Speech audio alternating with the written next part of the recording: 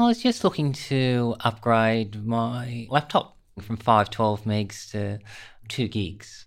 I remember going into a store and I was given a lecture about, well, when you buy the chips, you have to undo the machine and put it in, and you've got to put it around this way.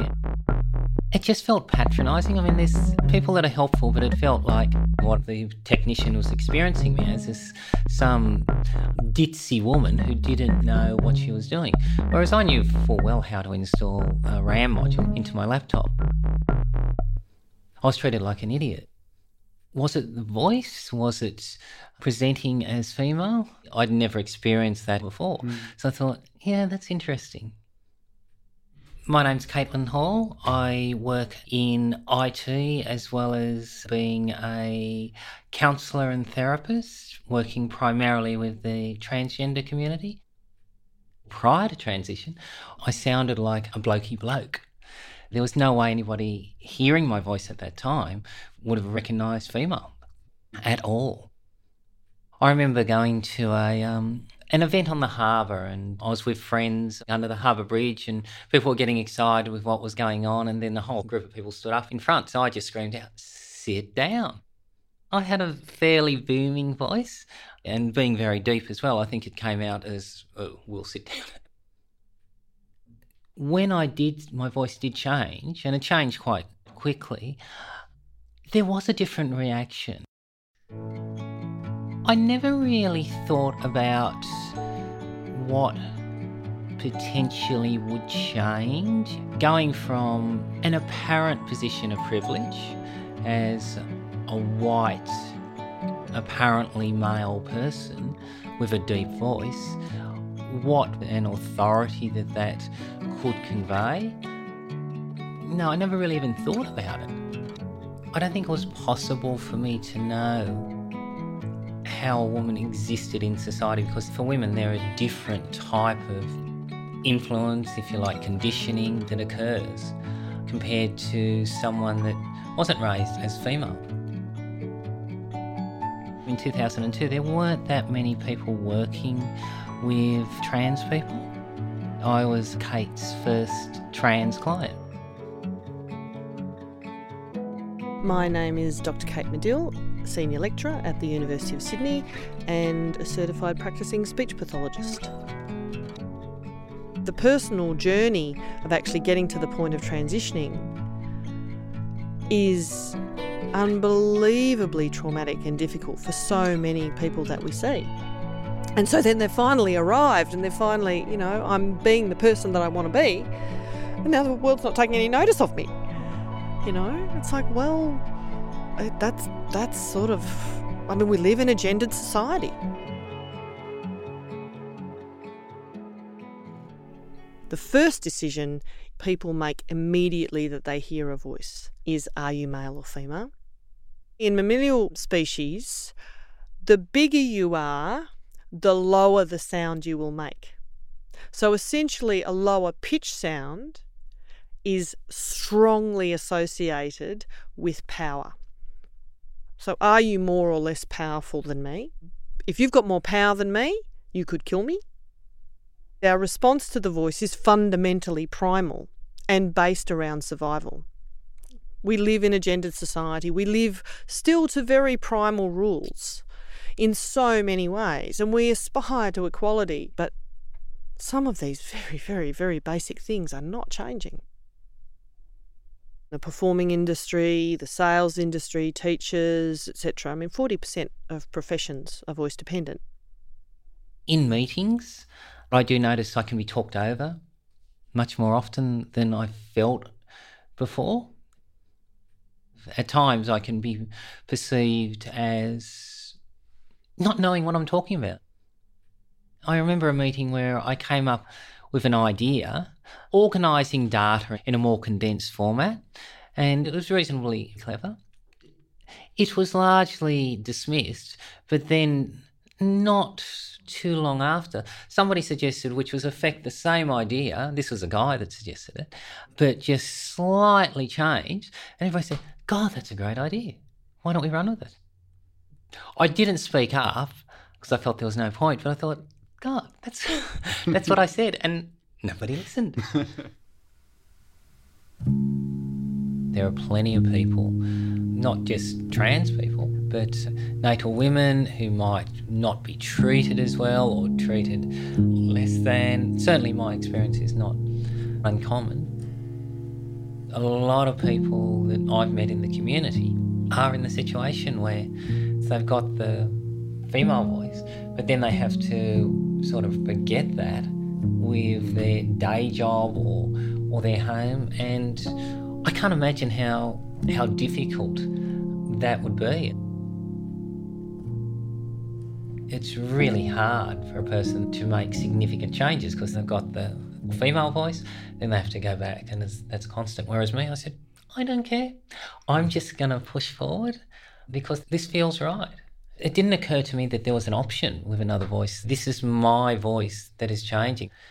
And I think that really helped me because what I was able to do is just own that voice. That's my voice.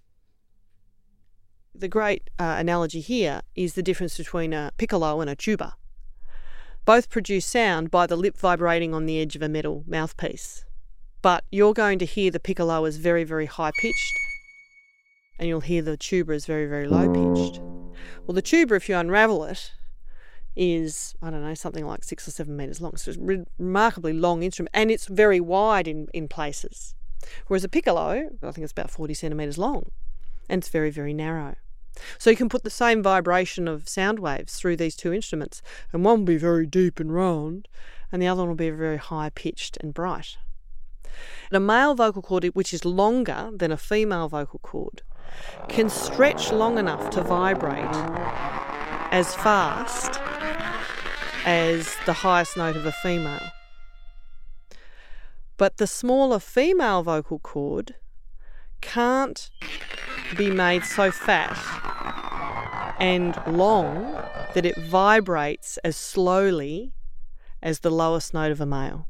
So what it means is that a male voice box can actually produce sounds for a female, but a female can't produce the sounds of a male. So if you want this long, round instrument to sound female, we somehow have to imitate or change the resonatory characteristics of it. Mm-hmm. The three things demonstrated to be signs of feminine speech are a higher pitch, a higher resonance, and more intonation variability. This is one of the hardest skills for people to manage. I've got a pretty good range, but I don't want it to clunk.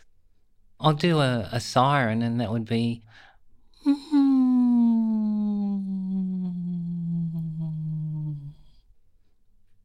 But try and keep that steady.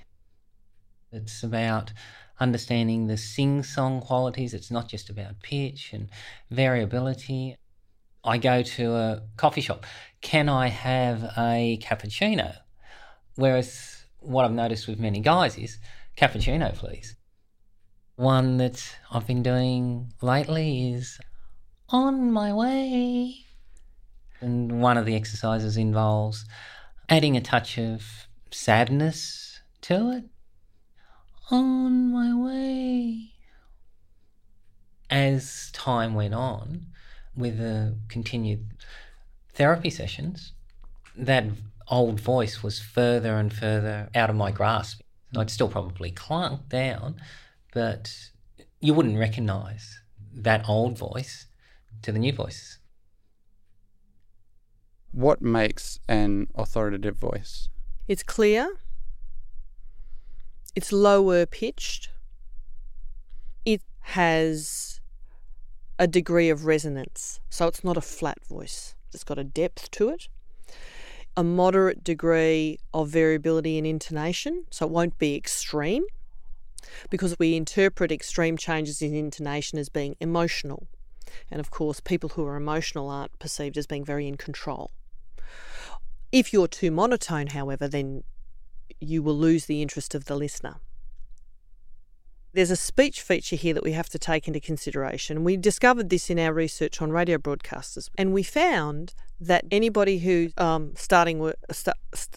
ums and ers or stumbled over their words or stuttered or whatever was immediately judged as not having a good voice.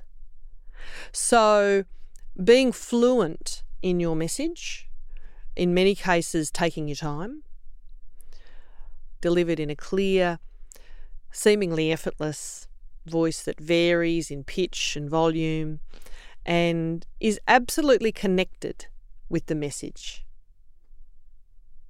Women's voices are getting lower, certainly in Australian society, over time. My thesis is that women are becoming more empowered, and it just makes sense that if pitch is a sign of status and empowerment, that the pitch will lower in people who feel more empowered. And you see this in meetings all the time. You can always pick, somebody who's feeling like they're in charge because their voice will drop. I don't know that even if I was offered a lot of money that I could find that old voice.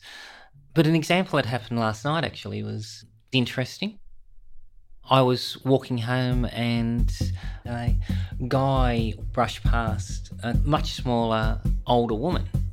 And then all of a sudden there was screaming and they were saying, that's him, taking money. So this guy was probably lengthening his stride a little bit. And all of a sudden this woman raced up to him, screaming and then grabbing him. This guy was probably over 6 foot tall and this woman was probably 5 foot tall. I didn't know what was going on here, but I was just focused on, I don't want this woman to be hurt.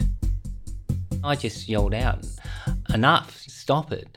I don't know whether I lowered my voice or not. Perhaps it naturally lowered because I projected my volume. But he certainly reacted. He just walked off. I was able to pursue the guy and just take a photo of him. Well, I gave that to the woman, and by this time there was quite a group of bystanders around. There was no indication that people were looking at me strangely because that voice sounded too deep or whatnot. I was just really assertive. So I guess that some authority was conveyed from my voice. The voice is how we express who we are in the world and our needs in the world. In improving your voice, in changing your voice, you're actually changing who you are in the world. There's lots of challenges, but when people hear their voices change and see themselves moving towards their goals, it's a profoundly human moment because you see people struggle and then win. That is a fundamentally empowering experience. I think there's such a harmony, a sing-song quality to the female voice, and especially saying when you've got a group of women singing, I think it's just melodious. I spoke to you in cautious tones. I still have a desire at some point to sing. It's just a matter of finding time. Who knows what it'll be like if I give it a shot. You answered me with no pretense, and still I fear I said too much. My silence is my self-defense. Huge thanks to Caitlin and Dr. Kate Medill for speaking with me for this episode. Thanks also to Sydney's 2SER for supporting this series. And thanks to Marilia Costa, Liam O'Donoghue and Rebecca Cleaver for their constructive feedback. Please use your newfound vocal authority to tell people to listen to this podcast. My name is Lawrence Bull, and you've been listening to Sound of Mind. Hi, it's Sam Loy here from the podcast Human Ordinary. Human Ordinary is a show about the everyday.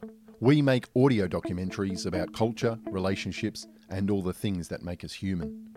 I started the show 3 years ago when I became a dad and realised I wasn't living my best life.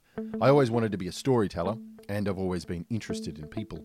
So this podcast seemed like the best way to scratch all my itches. For this season, I'm joined in the producer's chair by 3 of the best independent audio producers in Australia. We've got news stories about rainbow families, hairdressing, train spotting, being a parent, doing it tough, and of course, there's a bit of love and a bit of death. Join us in 2019 for 16 stories exploring the extraordinary in the everyday. Human Ordinary, wherever you get your podcasts.